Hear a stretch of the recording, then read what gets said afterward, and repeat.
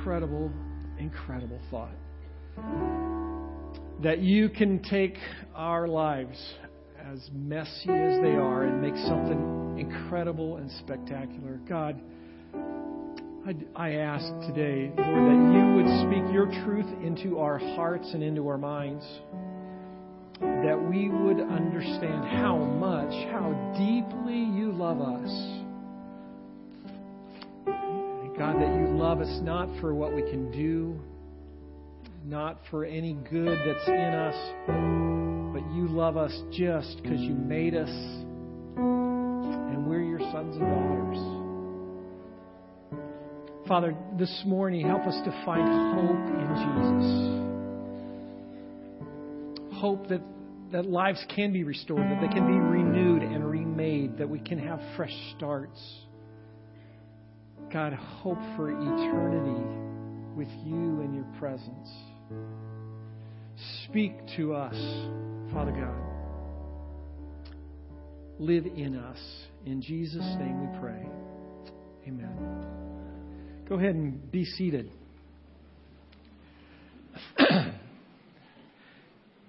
We are so glad that you're here. Welcome, welcome, welcome. If today's your first time at North Point, a special welcome to you. If you've been here lots and lots and lots of years, a welcome to you as well. The guys are going to come down with the welcome books just now. If you can fill those out, we can stay in touch that way. That would be spectacular. There's going to be an opportunity to give in just a little bit as well. As God has blessed, as He's been generous with you, we encourage you to give back to Him and let that be an offering.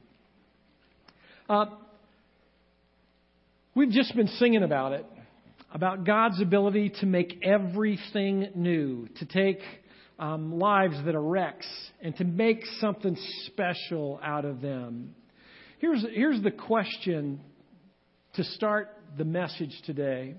How deep is God's forgiveness? How deep is God's forgiveness? It's easy, I think, for us intellectually to say, oh, God's forgiveness is forever. It's limitless. It happens. God has the ability to forgive anything and everything. But in our hearts, sometimes when we look at other people, sometimes when we look at our own lives, that question is more troublesome. How deep is God's forgiveness? I've known two guys in my life, two men, that were convicted of murder. The first was a guy whose brother actually committed the murder. He in an act of rage with two other guys, took a knife to a guy's throat, killed him in his arms, and left him out in the woods. The guy that I know was this guy's brother. And in the weeks after that particular murder, the guy that I know helped cover up the crime from the police. Did everything that he could to destroy evidence and protect his brother. Ultimately, the evidence of the crime became known. This guy's brother was convicted of murder, and the guy that I know was convicted as an accessory after the fact. It was a particularly horrible crime to a government employee, and he went to a federal maximum security penitentiary for a whole bunch of years.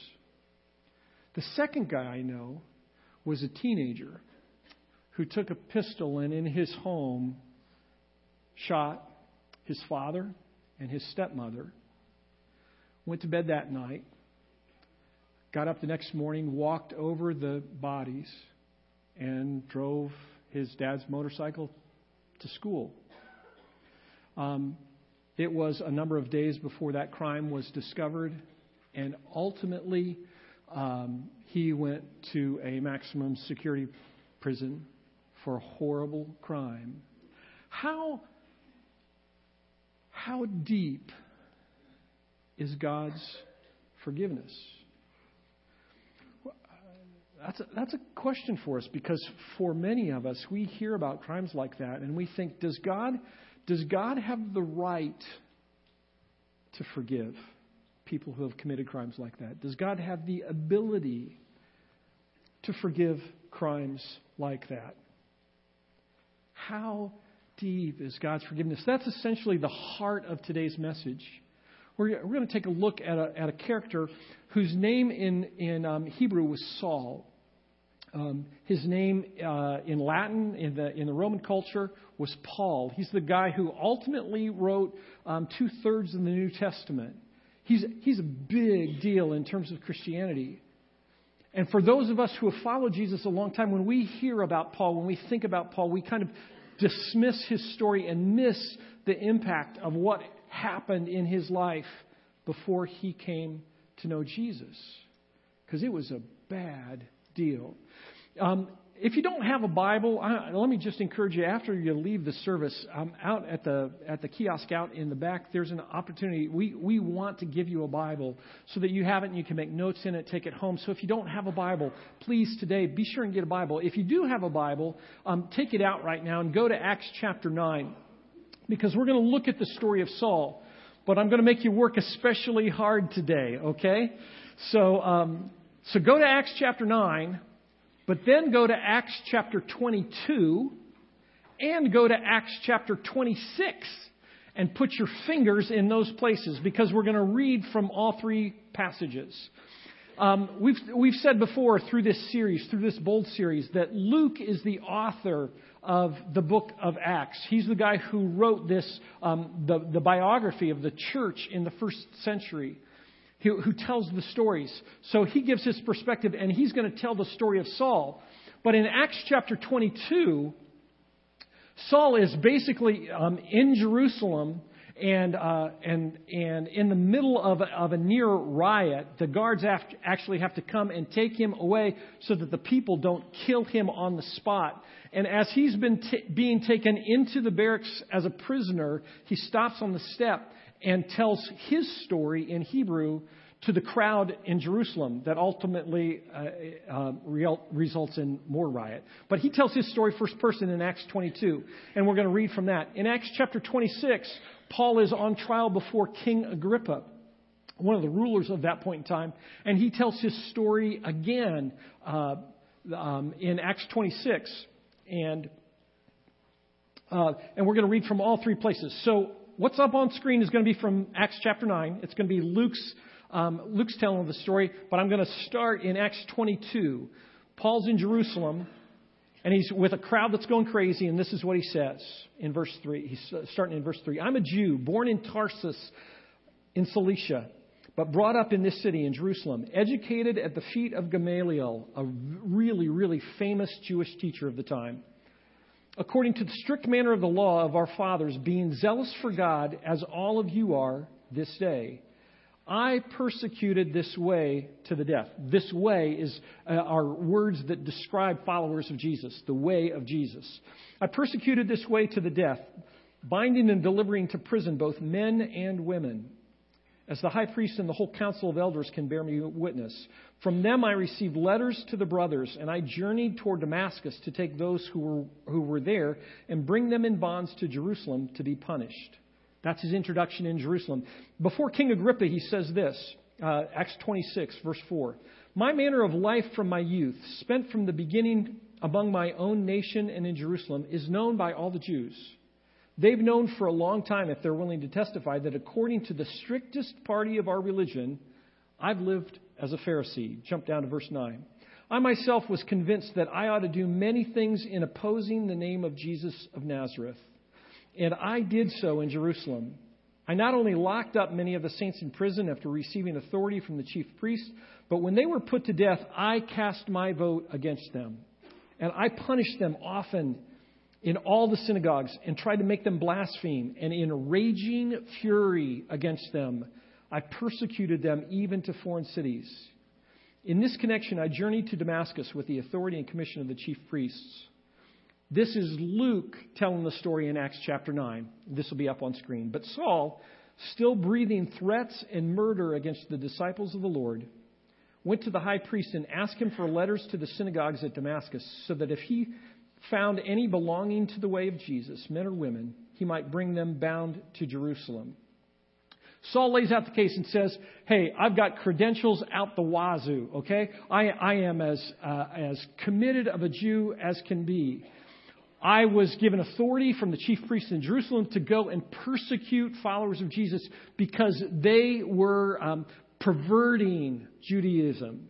They were making it impure. They had lost track of who God was.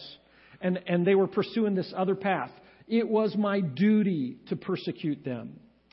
Back to Acts chapter 22, as he's telling a story in Jerusalem. As I was on my way and drew near to Damascus, about noon, a great light from heaven suddenly shone around me. And I fell to the ground and heard a voice saying to me, Saul, Saul, why are you persecuting me?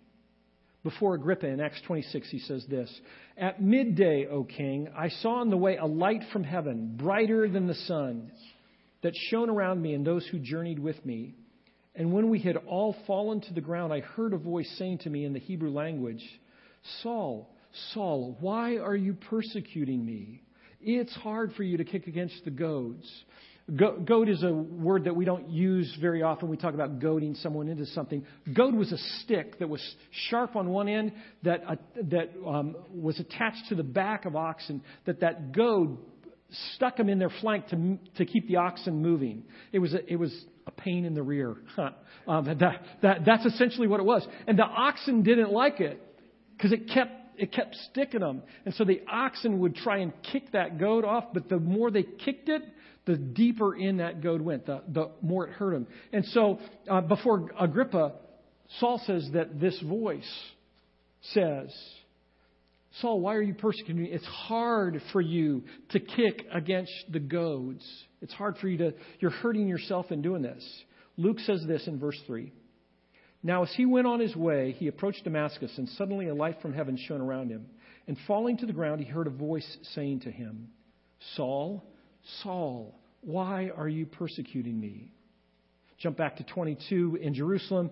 Saul says, And I answered, Who are you, Lord?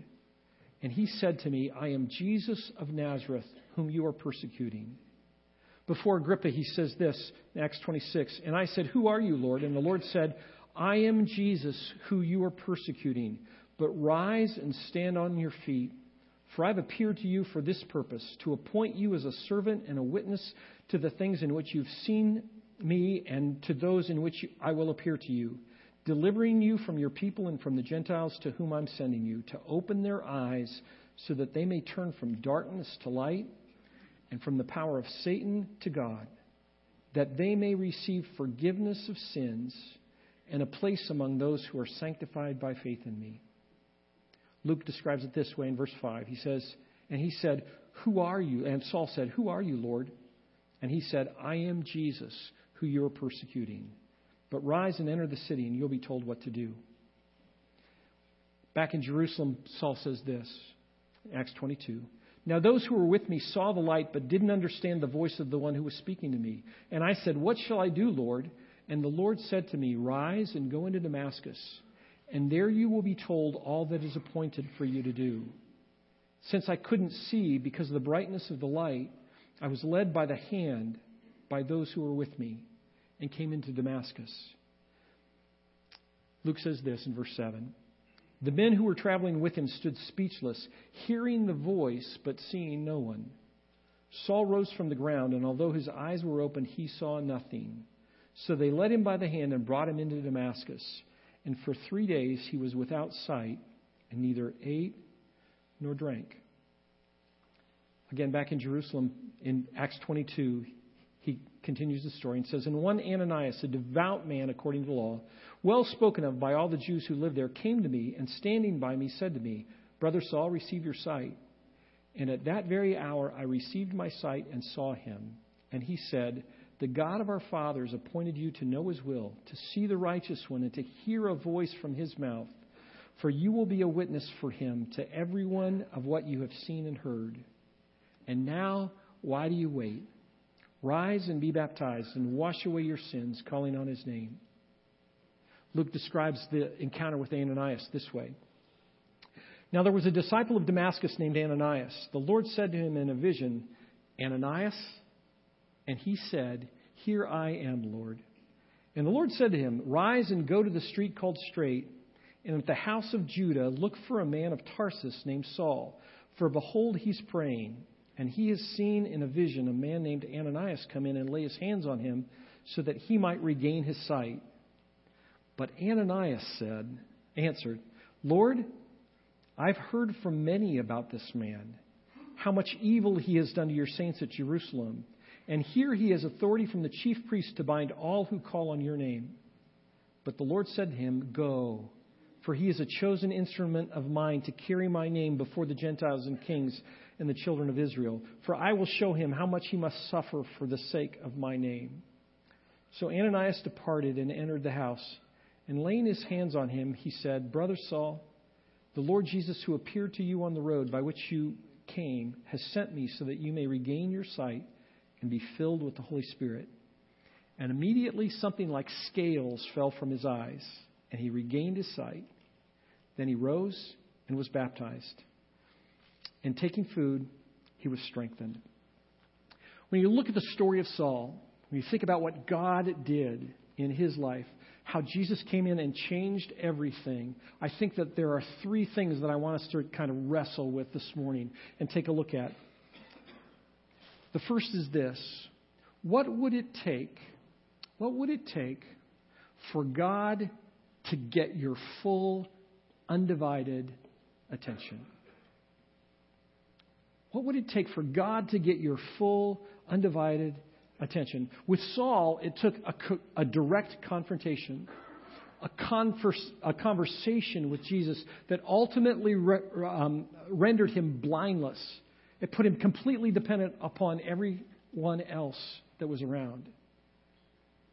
What will it take for God to get your full attention? When I think about full attention, I think back to being in high school and playing football.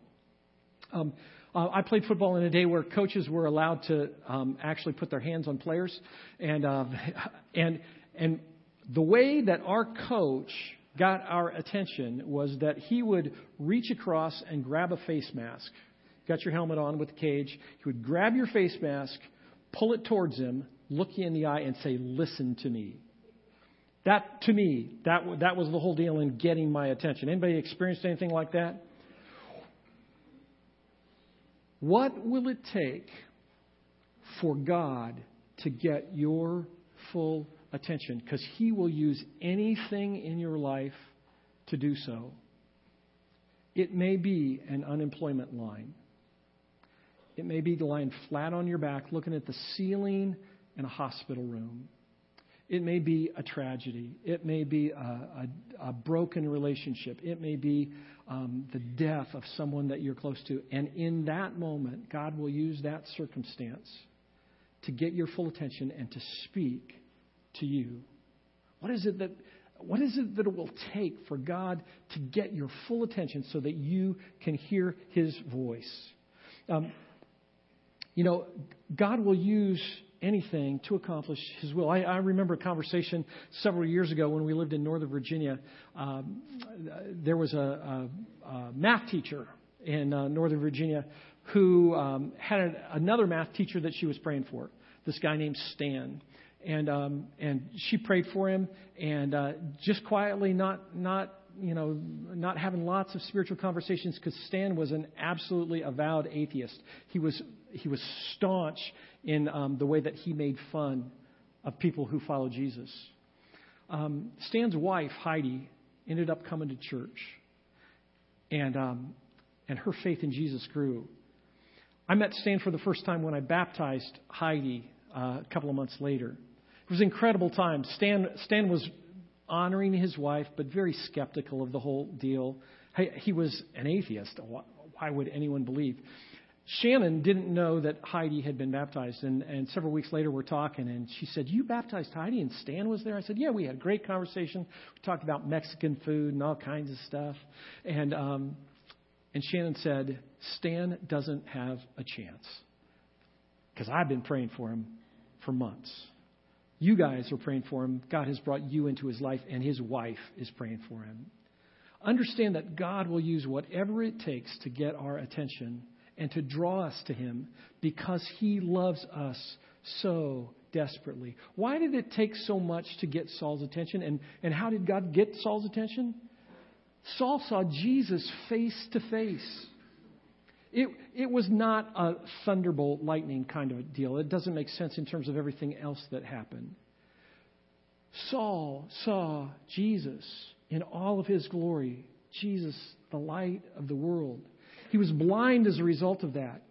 But Jesus spoke to him. Why did it take so much to get Saul's attention? It's because Saul was busy. Anybody busy? It's because Saul was well-intentioned. He was doing things that he thought were really, really important. He was passionate. He talked about a furious rage. He was filled with a furious rage for these people who were followers of Jesus. Paul was consumed with persecuting the church. He didn't have time for Jesus. Paul was sincere in what he believed. The only problem was he was sincerely wrong. Understand, it is not enough to be sincere in your pursuit of God if you are sincerely wrong. Let me say that again. It's not enough to be sincere of your pursuit of God if you're sincerely wrong. A patient who takes a prescription that he believes will help him, but is the wrong prescription, will die as a result of that. A math teacher who doesn't care, doesn't care how sincere her students are about their computation. If they use the wrong formula or they make a mistake, they will be sincerely wrong. ISIS is sincere. Atheists are sincere. Even University of Michigan fans are sincere. I don't know if you remember this story from a couple of years ago. But 2 years ago, in the state basketball playoffs in Oklahoma, 3A, which is large schools, there were two towns playing each other. Hugo and Millwood were the two towns. There were 4 seconds left in the game. Hugo was ahead 37-36. 4 seconds left in the game. Millwood has the ball. All I have to do is throw the pass inbounds, make the play, make the shot. They're going to win. Only problem was Hugo's defense was great. 5 seconds was called and possession turned around. So Hugo had the ball. They're up by 1. They call a timeout, design the play to get the ball in. So they throw the ball in, throw it into the backcourt. Trey Johnson takes that pass with 2 Millwood players pursuing him, drives down the lane, and lays the ball into the net. The only problem was it was in the backcourt, and he made a basket for Millwood as time expired. Millwood, without ever touching the ball, won the game 38-37. Trey Johnson was sincere and sincerely wrong.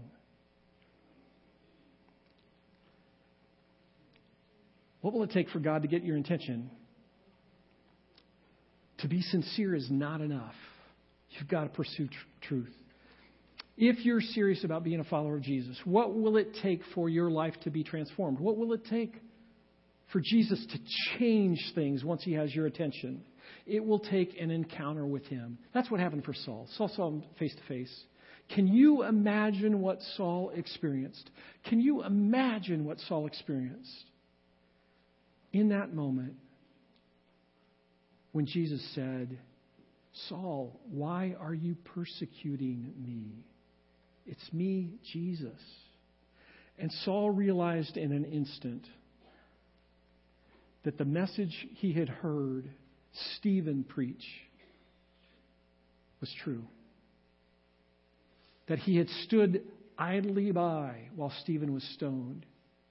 That all of the people that he had gathered up and thrown into prison in Jerusalem, that he had persecuted, all the people that he had cast the stone that said, yes, they should die, that he was wrong. Saul, in an instant, realized that he had been sincerely wrong, that he had been misguided completely. What's it take for our lives to be transformed? It takes an encounter with God. It takes an encounter with His Word. It takes His people being involved in our lives. God will do whatever it takes to show Himself to us. Paul wrote later in his life, in his letter to the Romans, he says that God is all around us, making Himself known to us. This is what he says in Romans chapter 1. What may be known about God is plain, because God has made it plain to everyone.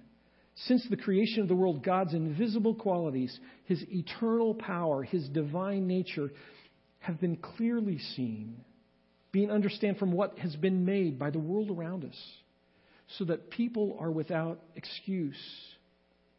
All of us understand and know in our heart that God is there and that He wants to have a relationship with us. What's it take for our life to be transformed? We've got to respond to Him. It's not enough to just simply have an experience with God. You know what I mean? Sometimes there's just that experience that happens. You go to a concert, you hear a song, you feel all gushy, you get teary in your eye, and you think, oh yeah, that's good. Experiences are great, but an experience isn't enough.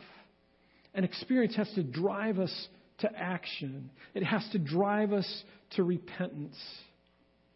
For our lives to be changed, for staying power, for God to work in us, it demands repentance. Repentance is a decision to change that's rooted in our intellect but driven by our heart.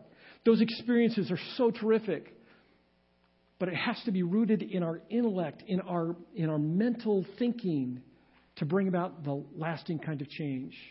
There are some verses, I think it's verse 9 of Acts 9, that finishes with these words. It says that Saul neither eat nor drank for 3 days.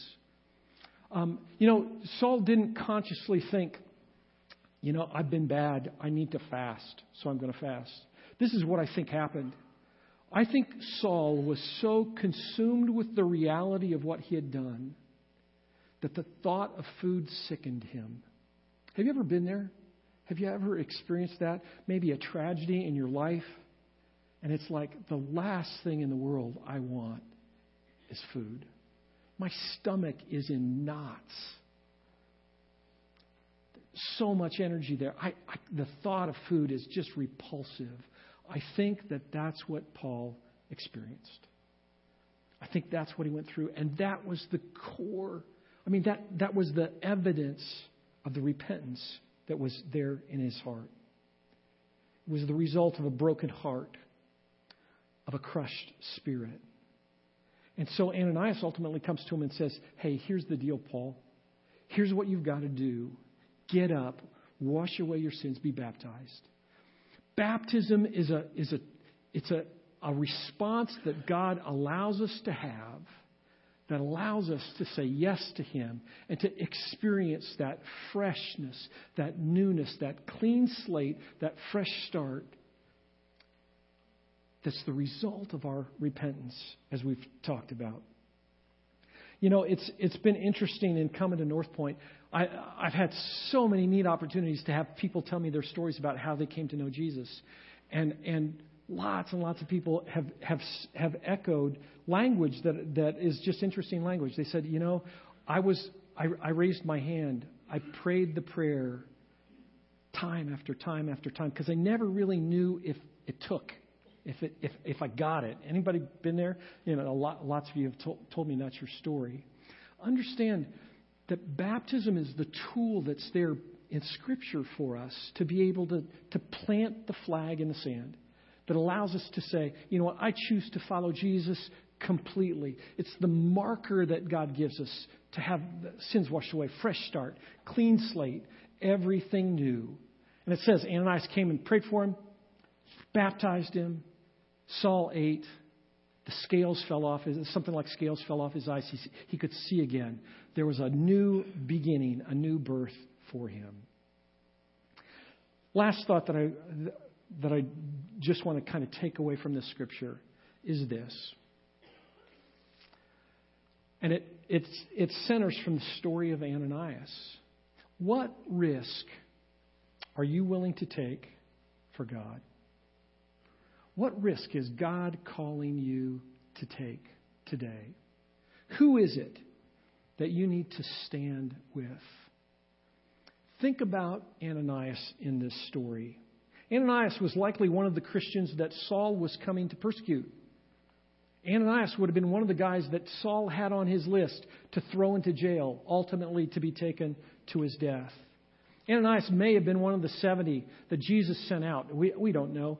We don't know whether he was from Jerusalem and had gone to Damascus because of the persecution. We just don't know. But Ananias understood completely who Saul was. He says to God, in the vision, he says, God, don't you realize Saul is the guy who's coming to get us, who's going to destroy us, who's going to kill us? Saul raised good questions with God. And you know what?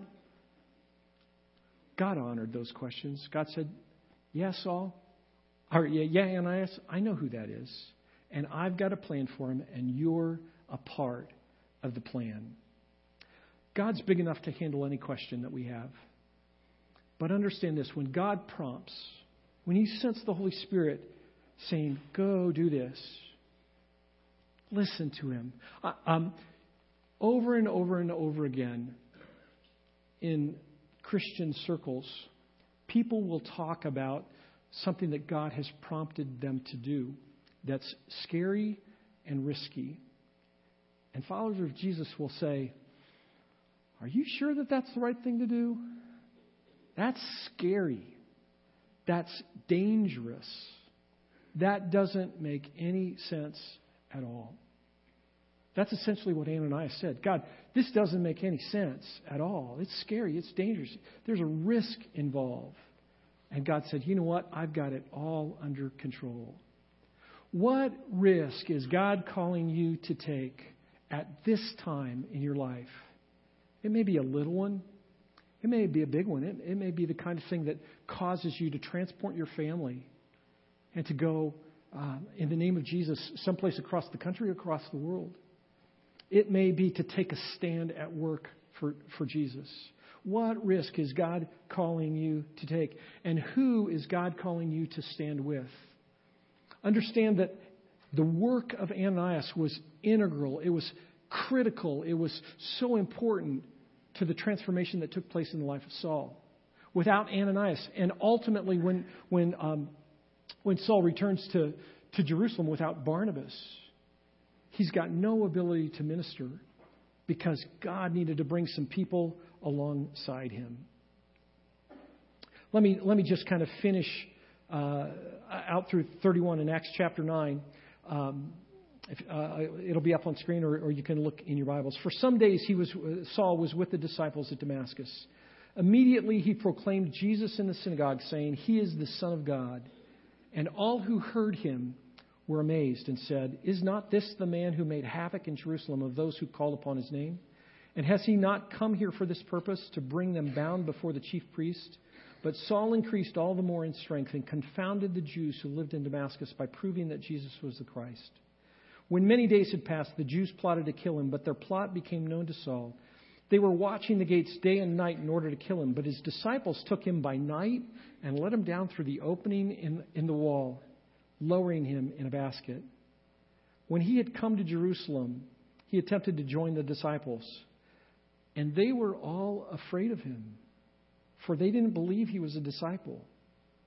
But Barnabas took him and brought him to the apostles, and declared to them how on the road he had seen the Lord, who spoke to him, and how at Damascus he had preached boldly in the name of Jesus. So he went in and out among them at Jerusalem, preaching boldly in the name of the Lord. And he spoke and disputed against the Hellenists, but they were seeking to kill him. And when the brothers learned this, they brought him down to Caesarea and sent him off to Tarsus. So the church throughout all Judea and Galilee and Samaria had peace and was being built up. And walking in the fear of the Lord and in the comfort of the Holy Spirit, it multiplied. Let me just share two quick thoughts kind of on that last section of Scripture. When you read that, one of the things that's the most striking to me is that Saul, after his conversion, after he had encountered with Jesus, immediately begins to tell the story of Jesus. And tells it boldly, right? He goes into Damascus, into the synagogues, and all of a sudden the people that he was trying to convert, or that he was trying to arrest, he's now gone to the other side and he's trying to convert the rest of the Jews that would have been his supporters. What an incredible thing. It doesn't matter how long you've been a follower of Jesus. Don't let anyone stop you from telling the story of what Jesus has done in your life. It's never too soon to start. It may be that your faith is new. Man, tell the story of Jesus. Tell what He's doing in your life. And maybe that you've been a follower of Jesus for a long time. Tell the story of Jesus, of what He has done in your life. The last aspect is just the last words of verse 31. It says that the church multiplied. That language, I think, is significant because if you think about it, if you've been here for the last 10 or 12 weeks, as we've been through the first 9 chapters of the book of Acts, the thing that you've seen is that on the day of Pentecost, 3,000 souls were added to the church. Chapter later, it's 5,000. In chapter 6 and then in chapter 8, it talks about they were added to their number daily. That the church grew on a daily basis. There's this sense of addition that happens. By the end of Acts chapter 9, by verse 31, the growth of the church is multiplication. It's exponential. They can't keep track of it any longer because of what God is doing in their midst. That's an incredible thing. How deep is the forgiveness of God?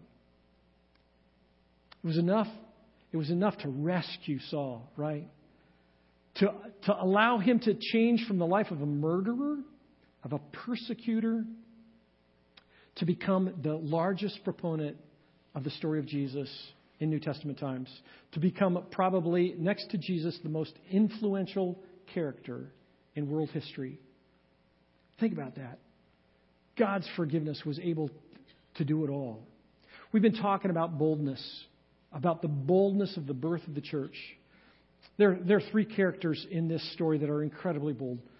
The boldness of Saul in his conversion, in making the change, was incredible. He turned the page and never looked back. The boldness of Ananias and the boldness of Barnabas was equally strong. They took a risk to come alongside this guy who was known as the guy who was going to throw everyone into jail. And their bold steps allowed them to come alongside him and to fortify him, to stand with him, to allow God to use him. The 2 guys that I mentioned at the beginning of the message, the 2 guys that I know that are convicted murderers, are both guys that I've become friends with. They're both guys who are followers of Jesus now. Neither was before.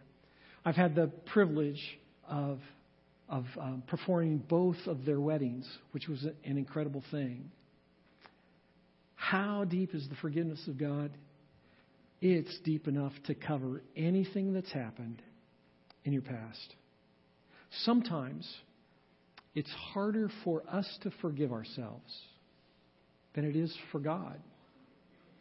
When we sit in a place like this and we start talking about the depth of God's forgiveness, we think, yeah, you know what? I can see it intellectually about Saul. That makes sense. You know, God had a purpose for him. God can forgive Saul. I'm still not real sure about those guys Rick is talking about. What they did was horrible. Does God have the ability to forgive them? Yeah, probably so. But I don't think that God can forgive me of the affair that I had. I don't think that God can forgive me for what I did to my parents. I don't think that God can forgive me for the horrible things that I've done in the lives of others. That's the reality of where we live, right? How deep is God's forgiveness? It's deep enough to cover everything. Learn that from the story of Saul. Yesterday's paper, Elite 8 headline, there you go. In the column that's on the right, I read something that I just thought, oh man, this is so incredible. The article is about a pardon that Governor Snyder gave to a lawyer in Lansing who was convicted of drunk driving. There's a hubbub about whether or not he should have pardoned this man. But listen to this paragraph that the writer of this account says. Unlike federal pardons, which forgive a crime without erasing the conviction. So when the president pardons people at the end of their term, it takes away the penalty of their conviction, but their conviction remains on their record. Got it? Does that make sense? That's what happens with a federal pardon. Unlike federal pardons, which forgive a crime without erasing the conviction, a Michigan pardon blots out of existence the guilt, so that in the eye of the law, the offender is as innocent as if he had never committed the offense. Do you get that? The Michigan law blots out of existence the guilt, so that in the eye of the law, the offender is as innocent as if he had never committed the offense. That's what Jesus did for us. Do you get that? That's incredible, right? God's ability to forgive covers everything. And it's not just that He says, oh yeah, that's the guy who did that way back then. It's that God sees us holy and perfect. He sees us as His little kids, completely redeemed. Today, it's the day that we know as Palm Sunday, right? This is not a Palm Sunday message, but there's something incredible when you think about the power of Jesus coming to Jerusalem, and Jerusalem, maybe for the first time, getting who Jesus was. The rest of the week was crazy week. We'll talk about that in a second. But on Palm Sunday, what a moment. Take a look up on screen.